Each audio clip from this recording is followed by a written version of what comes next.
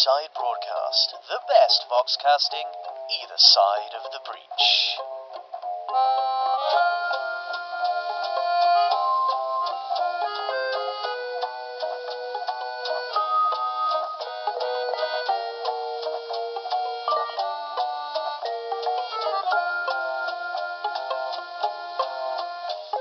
Hello, listeners, and Happy New Year.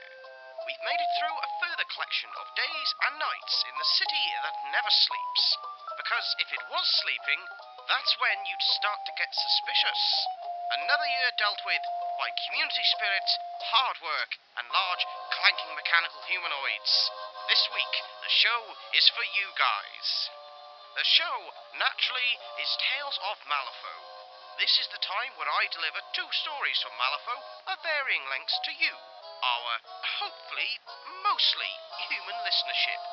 There is a slight issue with our second tale, but we'll get to that later.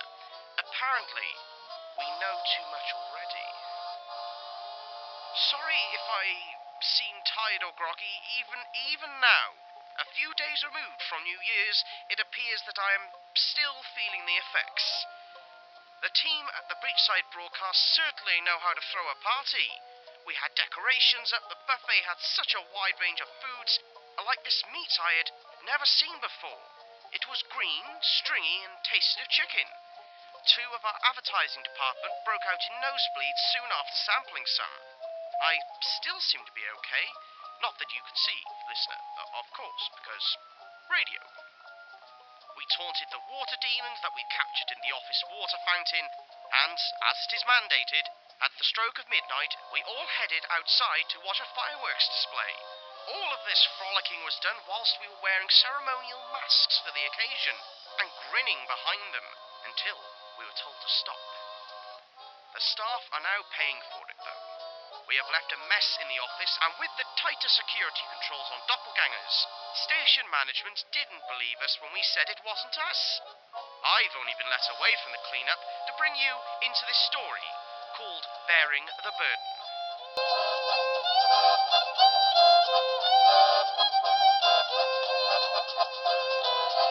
Bearing the Burden. October 12th. Have you figured out how they are animated? Nicodem asked, leaning close to the abomination on the table. I haven't a clue, Dr. McMorning admitted. His gloved hands held loosely behind his back. They twisted and fidgeted anxiously. Nicodem poked the flesh of the cadaver, cut in a square from the muscle beneath, one side still connected to the body. It was pinned to the wooden slab at the two corners of the skin. It was thin and dry like paper. Nicodem felt the firm flesh, hard and brittle, with his forefinger. McMorning didn't approve. The undertaker traced the tube protruding from its wrist that travelled within his forearm, to exit at its armpit and into its open chest cavity. The tubing connected to a metal tank approximately 4 inches in diameter. And although embedded within the thing's chest, there were numerous dials, gauges, and adjustable knobs to the adjoining apparatus. With the inner organs removed and the front of its chest fully absent, perhaps the original reanimator, clearly a prodigy of resurrection and grafting, could continue to make modification on the design and operation. How did our anonymous friend reanimate a corpse so old, so disconnected from its spirit and forgotten in the depths of time? He asked softly, more to himself than McMorning. Still, McMorning responded, That's exactly why I called you here. The grafting technology makes no sense. Like it's superfluous, an afterthought. Half of the internal apparatus aren't even connected. Nicodem was skeptical. This chamber, he said, pointing to the internal cylinder. It's the necrotic pump, no? McMorning grinned a broad and toothy smile.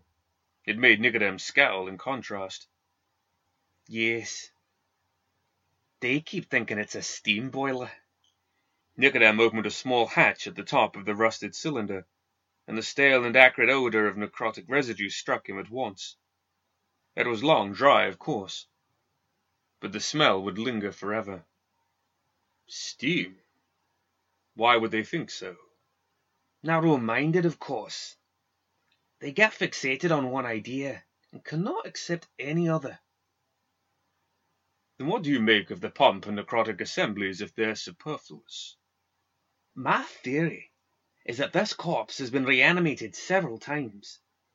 Nicodem lifted his head from examining the disconnected apparatus within the remains. I cannot tell which might have come first. A reanimation using more conventional resurrectionist art such as you employ, or the grafted mechanica that may have first driven it.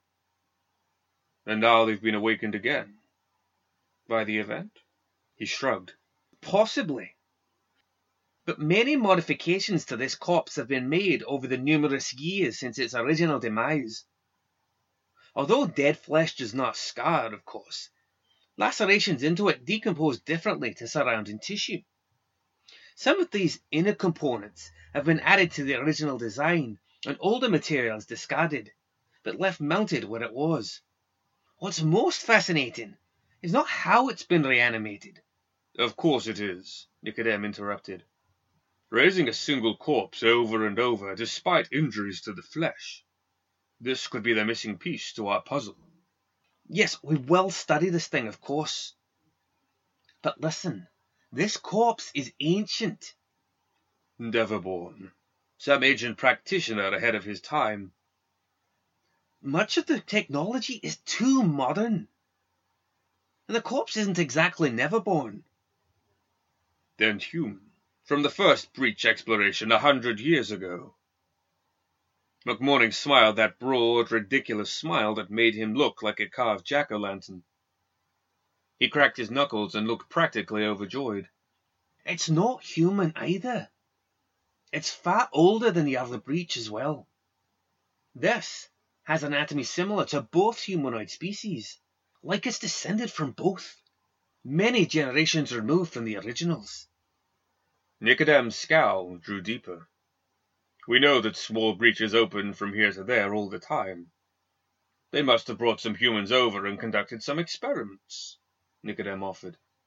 Even he was not convinced. McMorning's expressive face conveyed his distaste of the theory. Not like the Neverborn we know. They would crossbreed with a human? That seems the kind of thing only a human would do. His grin returned to the discomfort of Nicodem. Seems the kind of thing I would do. He began wringing his hands, excited at the prospect. His mind was already busy thinking of the difficulties in the endeavor, the delicious impossibility and the joy of overcoming it. He detached further and further from Nicodem, into his own realm of science and the twisting of the natural law that was his dominion. His pondering was interrupted as the bulbous head of McMorning's assistant, Sebastian, popped from around the heavy wood door to the dissection lab. "Pardon and excuse me, sir," he said, his thick tongue smacking within his mouth and his fleshy jowls quivering. "But there be an inspector or two waiting to ask a few questions of yes, sir." One of Sebastian's eyes pointed to the ceiling above the two resurrectionists, while his primary eye may have fallen in the general direction of either McMorning or Nicodem.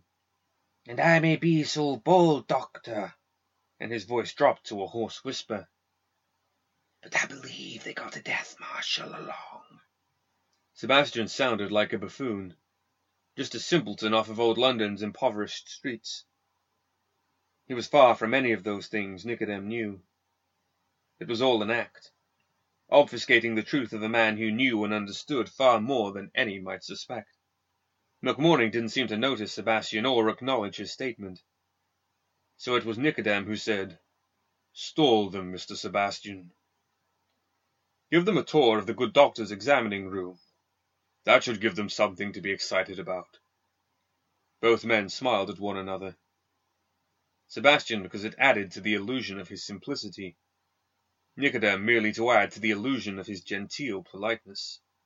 Both knew the guild inspectors would find nothing incriminating in this mortuary. Not that McMorning was overly cautious. On the contrary, he was addled and absently forgot he even stood upon guild facilities. Sebastian, however, he had everything for his master. "Now, of course, sir, I believe 'twill." He waddled off to keep the guild inquisitors running in circles. "Doctor," Nicodem ordered, his voice more commanding than his thin frame would suggest. McMorning's eyes fell upon him. Guild inspectors? Death marshals? Yes, and it's their third visit, so I imagine it'll be an uncomfortable afternoon. Nicodem sighed, but managed to refrain from rolling his eyes. What have you done to garner their attention? Work you requested, actually. Trying to make a better warrior. And I stole a page from your book. Like you use those crazy sword-wielding Nipponese monstrosities, I've been working with some deceased guild guardsmen. That's why the inspectors are here. A couple of guild autopsies seem to be missing, he said in a mocking lilt. So did you succeed? Can they shoot? They can, but not worth a damn. I'm still fiddling with their brains to see if I can access that part of their training and get them to remember. So far, if you give them the typical weapons they were trained to use in life, they seem to try and shoot the sword and slice with the gun. Doesn't matter if you switch the weapons to the other hand. He drifted off in thought again, forgetting the gravity of the inspectors waiting to question him. He was thinking of the brain and the layout of the organ, already contemplating how he might revise his last attempts. Neither felt any urgency to either finish their discussion or evade the guild inspectors.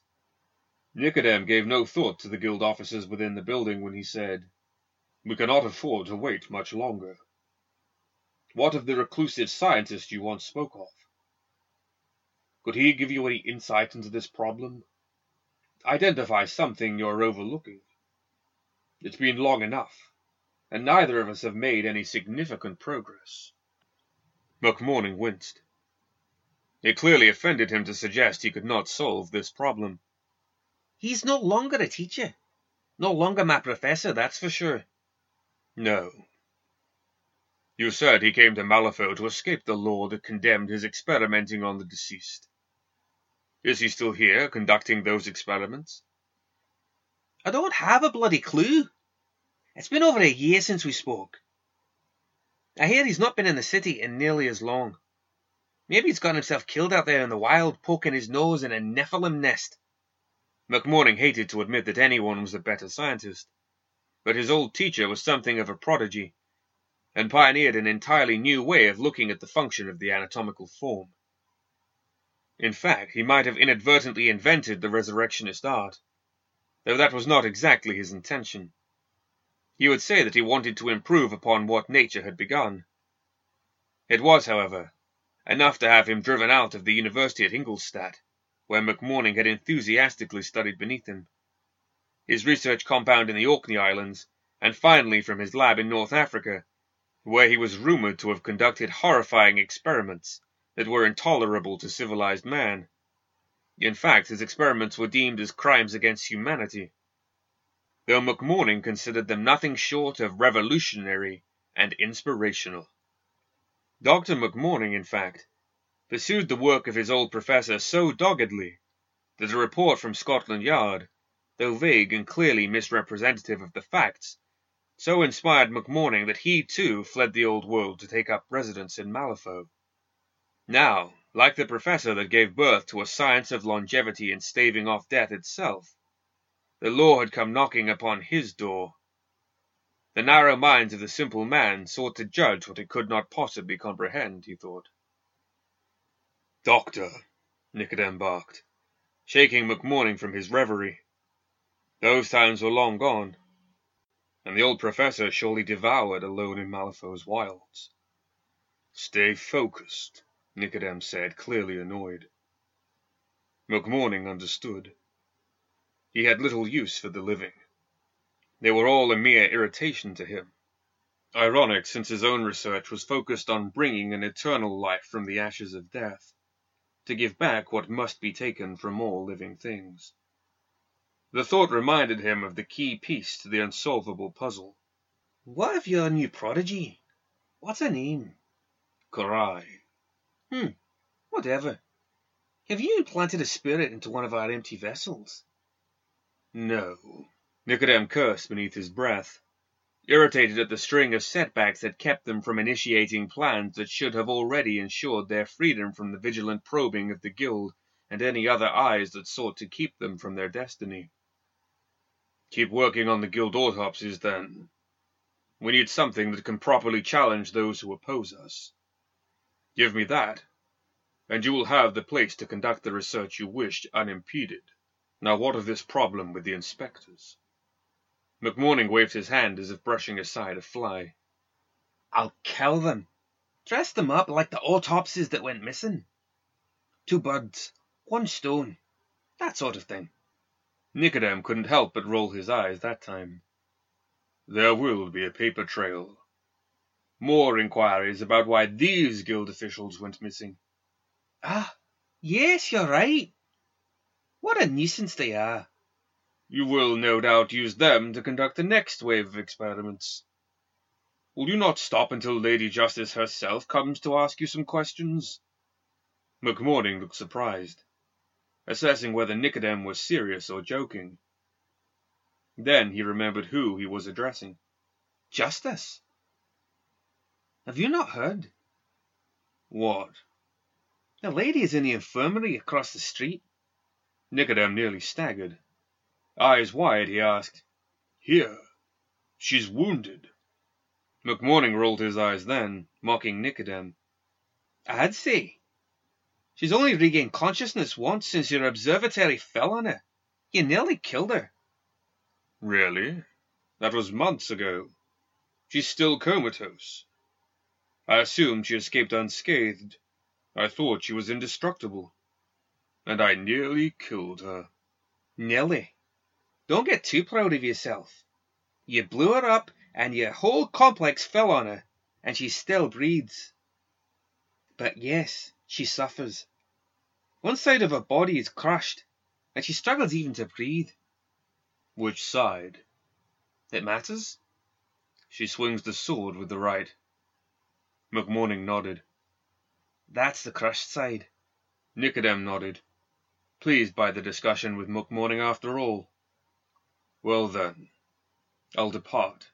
Out the back way, of course. You have visitors. And I wouldn't like to keep them waiting any longer. In fact, he heard the clack of their boots upon the wood beyond the chamber door, and Sebastian's voice echoing down the hall, ensuring McMorning wouldn't be taken by surprise. Nicodem tipped his hat to McMorning as he slipped through the narrow secret door, hidden behind a shelf of books, beakers, and other lab equipment. As he pulled the shelf closed behind him, the main door to the chamber opened, and McMorning stood stoically beside the partially dissected remains of the abomination hauled back into his lab from the open pit with the bayou. The 2 inspectors brushed past Sebastian in a huff, but he merely smiled and nodded at each as they passed. The Death Marshal, wide-brimmed hat pulled low over his brow, leaned a shoulder against the opposite doorframe, too close to Sebastian for comfort. The assistant seemed not to care, and smiled absently at him too, licking his lips audibly, nodding happily at the officer. The Death Marshal turned to regard him, the upper portion of his face obscured in shadow. The lower part, however, caught the light briefly as he slowly returned the nod to Sebastian, and it was oddly discolored and grey, with thin tendrils of flesh pulled taut from cheekbone to jaw, and exposed musculature beneath, as if part of the skin had rotted away. At first the assistant suspected leprosy, but realized this Death Marshal was not fresh off the guardsman line, rather a seasoned veteran of the position that had come into contact with too much necrotic fluid, charged with the acidic chemicals and magics that allowed a resurrectionist to infuse a corpse with more than mere mindless shambling, but with a brief inclination of emotion that Nicodem demanded. Bringing a Death Marshal was warning enough, but this one might be one of the highest of their ranks. Perhaps had been elevated to the command of the department while Justice and Judge recovered. Dr. McMorning, one inspector began. The leads you've given us turned out to be dead ends, I'm afraid. McMorning stood emotionlessly beside the corpse on the gurney, eyes fixed upon him. Questions keep us coming back to you, it seems. Oh yes, you've been very helpful in leading us to new suspects, but they have a tendency to give us one dead end after another. Any idea why that might be? McMorning raised his eyebrows and cocked his head to the side. The beginning of that mischievous grin tugged at the corner of his lips. Dead end, you say? Dead end. I find that interesting. He reached out and lifted the scalpel from beside the partial head of the corpse. Casually, without hurry, he stepped forward toward the inspector. It was likely because of the casual manner in which he moved that none of the men reacted at all. He showed no sign of aggression or of fear. He simply held the instrument of his office, and even the death marshal, eyes upon McMorning throughout and trained to suppress any danger before it might get out of control, failed to react, leaning still against the doorframe opposite Sebastian. As McMorning reached the inspector, his arm slashed from its position at his side up to the inspector's neck, the long but narrow blade slicing easily through his throat, so deeply that the blade struck the spine at the back. A thick stream of blood sprayed to his left from the severed jugular, but the motion of the blade up and through the left sent a trail into the face of the second inspector, causing him to jump and shriek. At the sight of the blood, McMorning became a blur, dropping his arm quickly. The scalpel flew through the room, striking the death marshal in the shoulder as he too came alive. He had begun pulling the gun from his holster, but McMorning's scalpel severed enough of the nerves that his entire arm fell limply at his side. He was no coward, but no fool either. And with the experience of the office behind him, he knew exactly what he faced in that dissection lab. He jerked back to flee and gather the reinforcements necessary to bring this villain to proper justice. But as he moved through the entry, Sebastian reached out and grabbed the scalpel still protruding from the officer's shoulder and pulled him to a halt as if it were a leash. The marshal howled in unexpected pain as the narrow blade twisted deep within his flesh. His other arm came up to bat the fleshy man away, but much faster than he could have predicted. Sebastian had the scalpel out of his shoulder and sliced cleanly through the officer's throat. Like the inspector, his head lolled back, away from the deep cut. And he fell lifelessly, his hat at the feet of Sebastian, still smiling vacantly as if nothing were at all amiss. The second inspector trembled between the two corpses, bleeding out on the floor, the dark pool enveloping his feet from either side. He bore a firearm, but was too shocked to remember it. Instead, standing in place, eyes wide and lower lip trembling. McMorning stepped over the body at his feet, his boots slurping at the sticky blood around it. He put his open palm against the man's face, above the nose, and fingers stretched out across the breadth of his head. He pressed the man back against the wall and down into a crouch. The inspector gibbered incoherently, and tears came to his eyes. Not exactly the image of the pinnacle of manly bravado the guild liked to project of its law enforcement. McMorning's grin was broad, and his eyes sinister, as he spoke down to the man below him, now powerless and stammering for mercy, knowing he would soon be dead. Let me see, McMorning said. Those missing autopsies that caused all this fuss. You remember them, Inspector? Yes, he stammered. One was killed by a sword through the jugular. Say, just like your friend here. I remember that. But the other guardsman, how did he die again? The man's eyes darted back and forth in confusion and mounting panic. Bludgeoning to the head.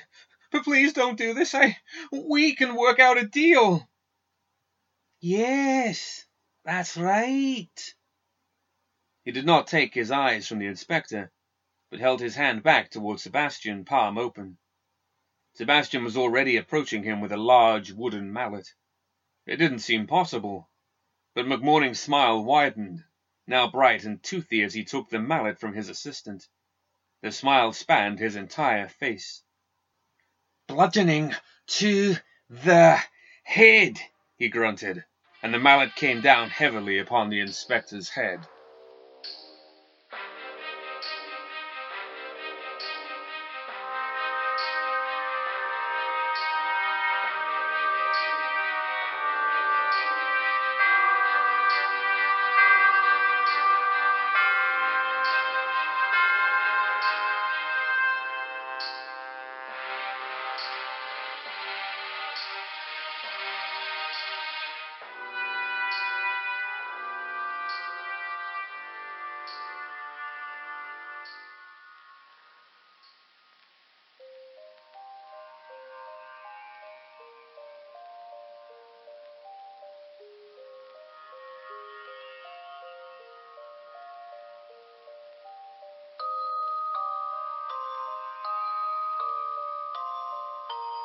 on the edge of your seat stuff, right?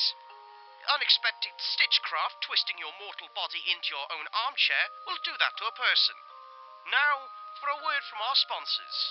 Although this word comes grudgingly, as it is for the much maligned, soon-to-be-dead print press.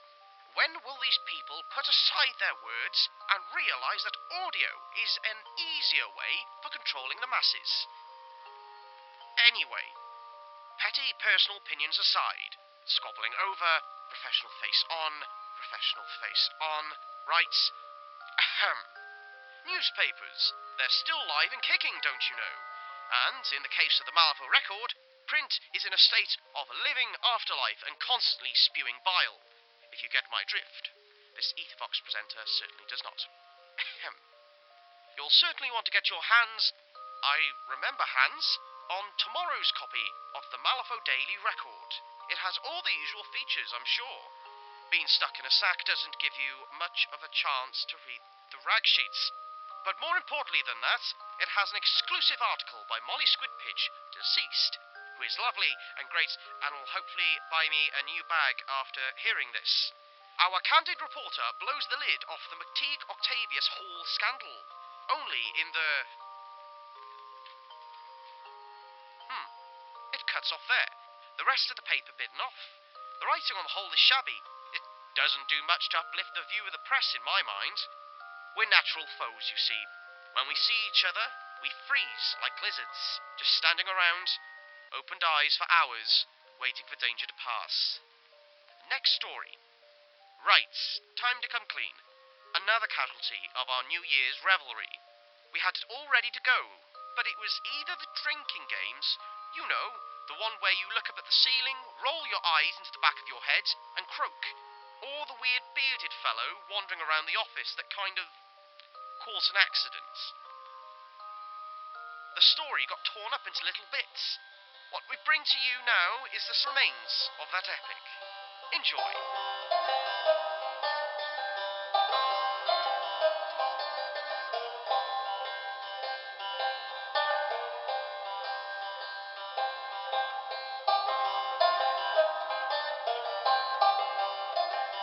The Guild. Hoffman, Avatar of Amalgamation. Malifaux Station, 4 months after the event. The Pellucidar burst from the ground like a nail punching through rotten wood. Boulders the size of wagons flew through the air, ripped from beneath the earth by the mighty drilling machine as it surged clear. Its huge serpentine body reared up, then collapsed onto the railroad tracks leading into Malifaux Station. The impact was so fierce the tracks rippled like water. On Platform 2, men and women were standing in open-mouthed shock. None of them noticed Hoffman's arrival, or the uniformed men at his heels. "You forced it to the surface, Mr. Hoffman, sir," wheezed the out-of-breath Guild Guard sergeant. "I take it we just, turn it off now, yes? Let the union sort it out." No," remarked Hoffman. "I may have lied to you very slightly about that bit. Sorry, Sergeant, but this one's gone rogue. It won't just let us turn it off. More importantly, it is coming this way." The drilling machine's side propellers had dug into the ground, ripping huge sections of rail apart and driving it forward. The drilling cone on the front spun with a deafening shriek. The crowds on the platform screamed and ran as the Pellucidar roared past. Chunks of masonry and slabs of paving scattered in its wake. Hoffman dived for cover, debris raining all around him, and once again he felt it. The metal, the machinery all around him, embedded underground, wrought within the buildings, the iron supports for the roof, the station boiler, the great rail engines in their cars. He was not just aware of them. They were aware of him. Not just aware. They wanted something. They wanted to... His harness was buckled from the impact of the Pellucidar, barely halted by the mass of metal in front of him. He felt the harness move, gathering splinters of iron from the railings and brass from the carriage lamps. It knitted together and he rose, and the mass of metal rose with him. With an ear-splitting shriek, cold steel burst loose from the brickwork it encased, and lead ripped free from the roof of the station. Hoffman focused the energies of the event, feeling the metalwork and the machinery responding to him eagerly. The raw metal formed itself around him, cradling him, snapping together into titanic legs and bending into a torso, integrating with his harness as he rose higher and higher. He let the metal call to him, pulling his awareness, his soul, he surmised, out of his body and into the metallic behemoth forming around him. His body collapsed as the last bit of his essence spilled into it, caught by one enormous arm and cradled like an infant to its body. They wanted to protect him. The Pellucidar coiled back on itself for another pass. Hoffman strode toward it, every step bringing more metal ripping from the buildings and structures around him. As he approached the stationary engines in the classification yard, they broke apart to join him, wheels and couplers bulking out his shoulders, valve gear and pistons strengthening constructed arms. Sheet steel layered together around an iron track handle, and suddenly he held a sword 10 feet long and a burning desire to wield it in anger. The Pellucidar recoiled, its soulstone-powered mind wary of this new threat. Hoffman flung his arms wide, and all the steel in the station issued a roar of challenge. Then the drilling machine lowered its head, racing toward him on another attack run. Whatever might happen next, he knew, the metal would do what it could to protect him like a brother. He raised his sword and ran to meet the Pellucidar head-on. Justice, Avatar of Balance. Buck's-Tail Cemetery, 7 weeks after the event. She moved with a sure-footed grace through the tombstones, despite the thick blanket of darkness covering the cemetery. All but silent, she approached the soft glow ahead, her greatsword held easily in her hands. The 2 men worked, oblivious to her approach. The rough sound of shovels and the rougher language they used helped to mask her movements, until she was no louder than a ghost among the dead. She froze when the shovels stopped, wondering for a fleeting moment if they'd felt her presence. Then one spoke. "This here's the one, Bob," he crowed. The other voice, Bob she assumed, shushed the first. "Yes, Pinkle, you want to wake the dead? Of course this is the one. It's the name that old codger wrote down for us." "You know I don't have the letters, Bob," Pinkle mumbled. "Sorry, lad, you're right. Look, this is the right one." She heard the thunk of a shovel hitting wood. "Give me a hand." She could hear a bit more scraping and the sound of the 2 men muscling something heavy out of the ground. She used the noise as cover to get close to them. She ducked down as she heard them climb out of the grave, putting her back against the cool slab of a tombstone. More grunting and noise. She was sure they were employing pry bars to open up the coffin. "Here it is. Told you." She could hear more scuffling as the 2 men helped themselves to the jewelry she knew was on the body. She decided it was time, and stepped out into their feeble lantern light. Enough. The voices she had suppressed after the events at the observatory came to her in a whispering rush. They spoke in absolute truths, how every action fostered a mirrored action, how the universe craved a balance, seeking to compensate action with reaction. They shared with her how to unlock that balance, how to become its agent. She could see, briefly, 2 winged creatures, one with the head of a raven, the other a ram's head. They appeared to be locked in a cosmic struggle, each gaining an advantage over the other only briefly. "Hands where I can see them," she ordered, as the image faded from her mind. Pinkle's arms thrust up from within the coffin, hands filled with gold. Bob's remained below the lid. She leveled the greatsword's blade at Bob. "Now." He raised his arms, swinging the shovel he had held onto at her head. After all, she was blind, the stories went. She ducked his swing, the magic filling her as she moved.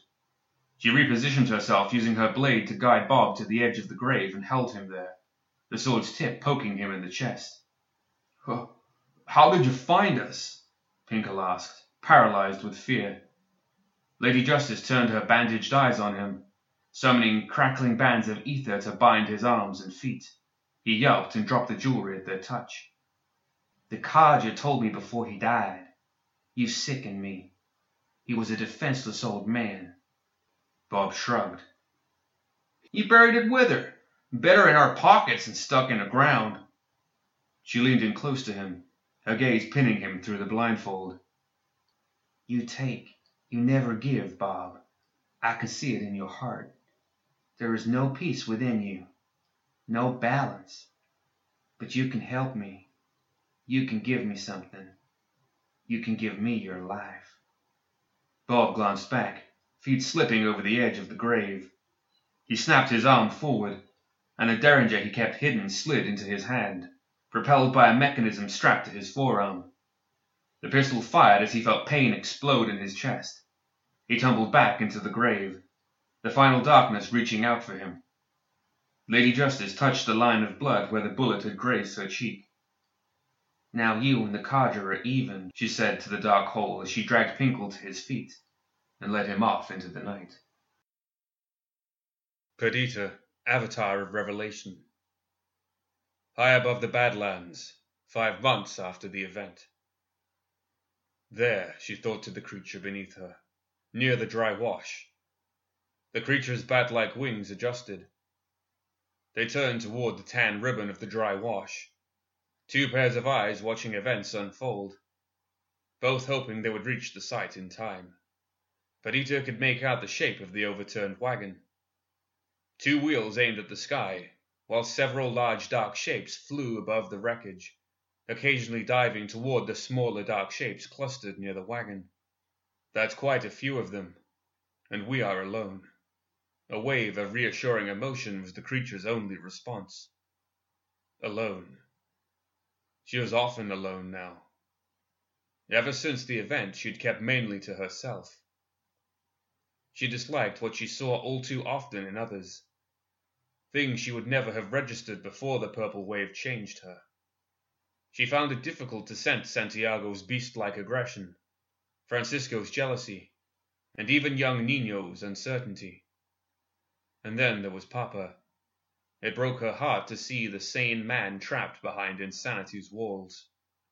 Whenever her familia put their hands out in support and concern, she turned her back on them, preferring the solitude of the Badlands and rides on the strange creature with whom she shared this unexplainable bond. She could not bring herself to name it, as if giving it a name would somehow complete whatever transformation she was going through. Instead, she would call to it, and they would fly across the Badlands, never straying near the chasm that had caused all of this. When they had first seen the wagon, she wondered what a pioneer family was doing so far from the trails. But she had put the thought aside. Pioneers were always a bit loco, striking off into the wilds like they did. Only now that she decided to check on the little wagon's progress did she realize what danger its owners had stirred up. The creature roared a challenge as they dived toward the cluster of Nephilim. Her peacebringers were already in her hands, and the 2 shots she fired took the closest of the monsters in the head, sending a corpse tumbling to the ground. The second was torn in half by a single bite from the creature's distended jaws as they landed. She took stock of the situation quickly, surveying the options she had of surviving this. 6 massive Nephilim stood between her and the pioneers. 2 of the monsters ignored the small cuts and wounds dotting their bodies, while a third's arm dangled loosely at its side. 3 of the 5 pioneers in the wagon's shadow lay either dead or dying, the coppery tang of their blood fouling the otherwise dry Badlands air. The remaining 2 brandished their weapons, a small knife and old pistol, as if they were a relic blade and peacebringer, pleading for her help. She almost laughed at the absurdity of it all. One of the Nephilim charged her, furiously beating wings, lending it momentum. She did not have to direct the creature. It leaped from the ground, and the Nephilim passed beneath them, its claws closing on empty space. She leaned over the creature's side, and her guns barked. driving the Nephilim to the ground, bullets tearing through its shoulders and wings. Then it happened. The whispers filled her thoughts once again, urging her to look harder. She looked again at the Nephilim. They were filled with rage, yes, but something more. A feeling of loss and longing, a parental emptiness directed at the wagon. The pioneers, too, were filled with something. It was ugly, and stained their features with remorseless cruelty. The whispering ceased, replaced with a very real mewling coming from the overturned wagon. Sickened, she kept her pistols trained on the Nephilim. They held off their attack, sensing her confusion. The pioneers no longer pleaded for her aid. Now they begged her not to look in the wagon. As her hand reached for the rough canvas, she saw a flicker of movement and fired, shooting the old pistol out of the pioneer's hand before he shot her. She tore the canvas flat back and gasped. The tumbled stack of cages each contained a Nephilim youth. A tot, the family called them. They bore evidence of malnourishment and abuse, pitiful creatures. She saw them clearly, something vaguely human in their suffering and fear. She hissed at the pioneers. Sharing a wordless exchange with the Nephilim, she urged the creature to take flight, ignoring the sounds of carnage behind her. We truly are all monsters, she mused. The creature did not reply. Sonya, Avatar of Conflagration, Redemption City, moments before the event. The creature was certainly not a leader among those transcendent beings, she surmised, translating quickly, instinctively. It did not lead, did not desire dominion, but it conquered. All fell to its consuming wrath. Frantically she skimmed ahead. They rose against the serpent, seeking to quench the flames of destruction and damnation. The tyrants and lowly throng they sought dominion over put aside their conflict to confront the one burning beast, Cherufe. Then, reading almost peripherally, her heart stopped when it read, "Its return will mark the end. It will burn below the last city. It will consume those that come after us to live in the city above the necropolis from beyond. Cherufe will choose one of them to deliver it from final bondage, the final key to its bonds." She quickly flipped the page, and the symbols came together as the prophesied image of the one that would again free the demonic tyrant Cherufe. The blurry, smudged, and abstract image caused her heart to stop, and a gasp choked in her throat. It was her. Cherufe will feed endlessly from her burning spirit. Sonya's eyes widened. Samael Hopkins, sipping his steaming coffee from the entrance of the small library, drew her attention, saying, Sonya? Any idea what the hell that is?" He nodded against the biting cold toward the sky that grew red, illuminating his features strangely in the dim, early morning light. He thought it was nothing more than a large shooting star. But when he turned to her, she seemed crestfallen, saddened at seeing the object blazing across the sky. "What is it, darling?" he asked, unaccustomed to seeing her shaken. Moments later he was consumed by pain and nausea, and his body crashed against the doorframe. But it was Sonya's transformation that dispelled the otherwise consuming anguish she experienced. A thick column of fire burst through the floorboards, sending long daggers of splintered wood flying and burning. The raging pillar engulfed her, and blasted through the roof above.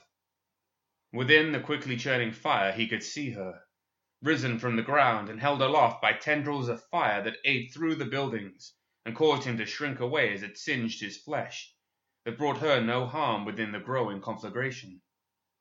He scuttled away on his backside, out of the building with fire licking after him. It consumed the structure, devouring it in a raging inferno that grew far more quickly than seemed possible. Arms outstretched, Sonya rose through the growing hole in the roof, the fire dripping from her arms in sheets. She leaned forward and flew toward the buildings of the Neverborn ruins, A thick cone of fire leapt from her mouth, engulfing building after building in raging flames. The pillar behind her stretched up, and Samael thought he saw a massive head form in the conflagration, watching her do its bidding, laughing on the crackling fire that hissed and devoured the buildings in a heat that dispelled the biting wind.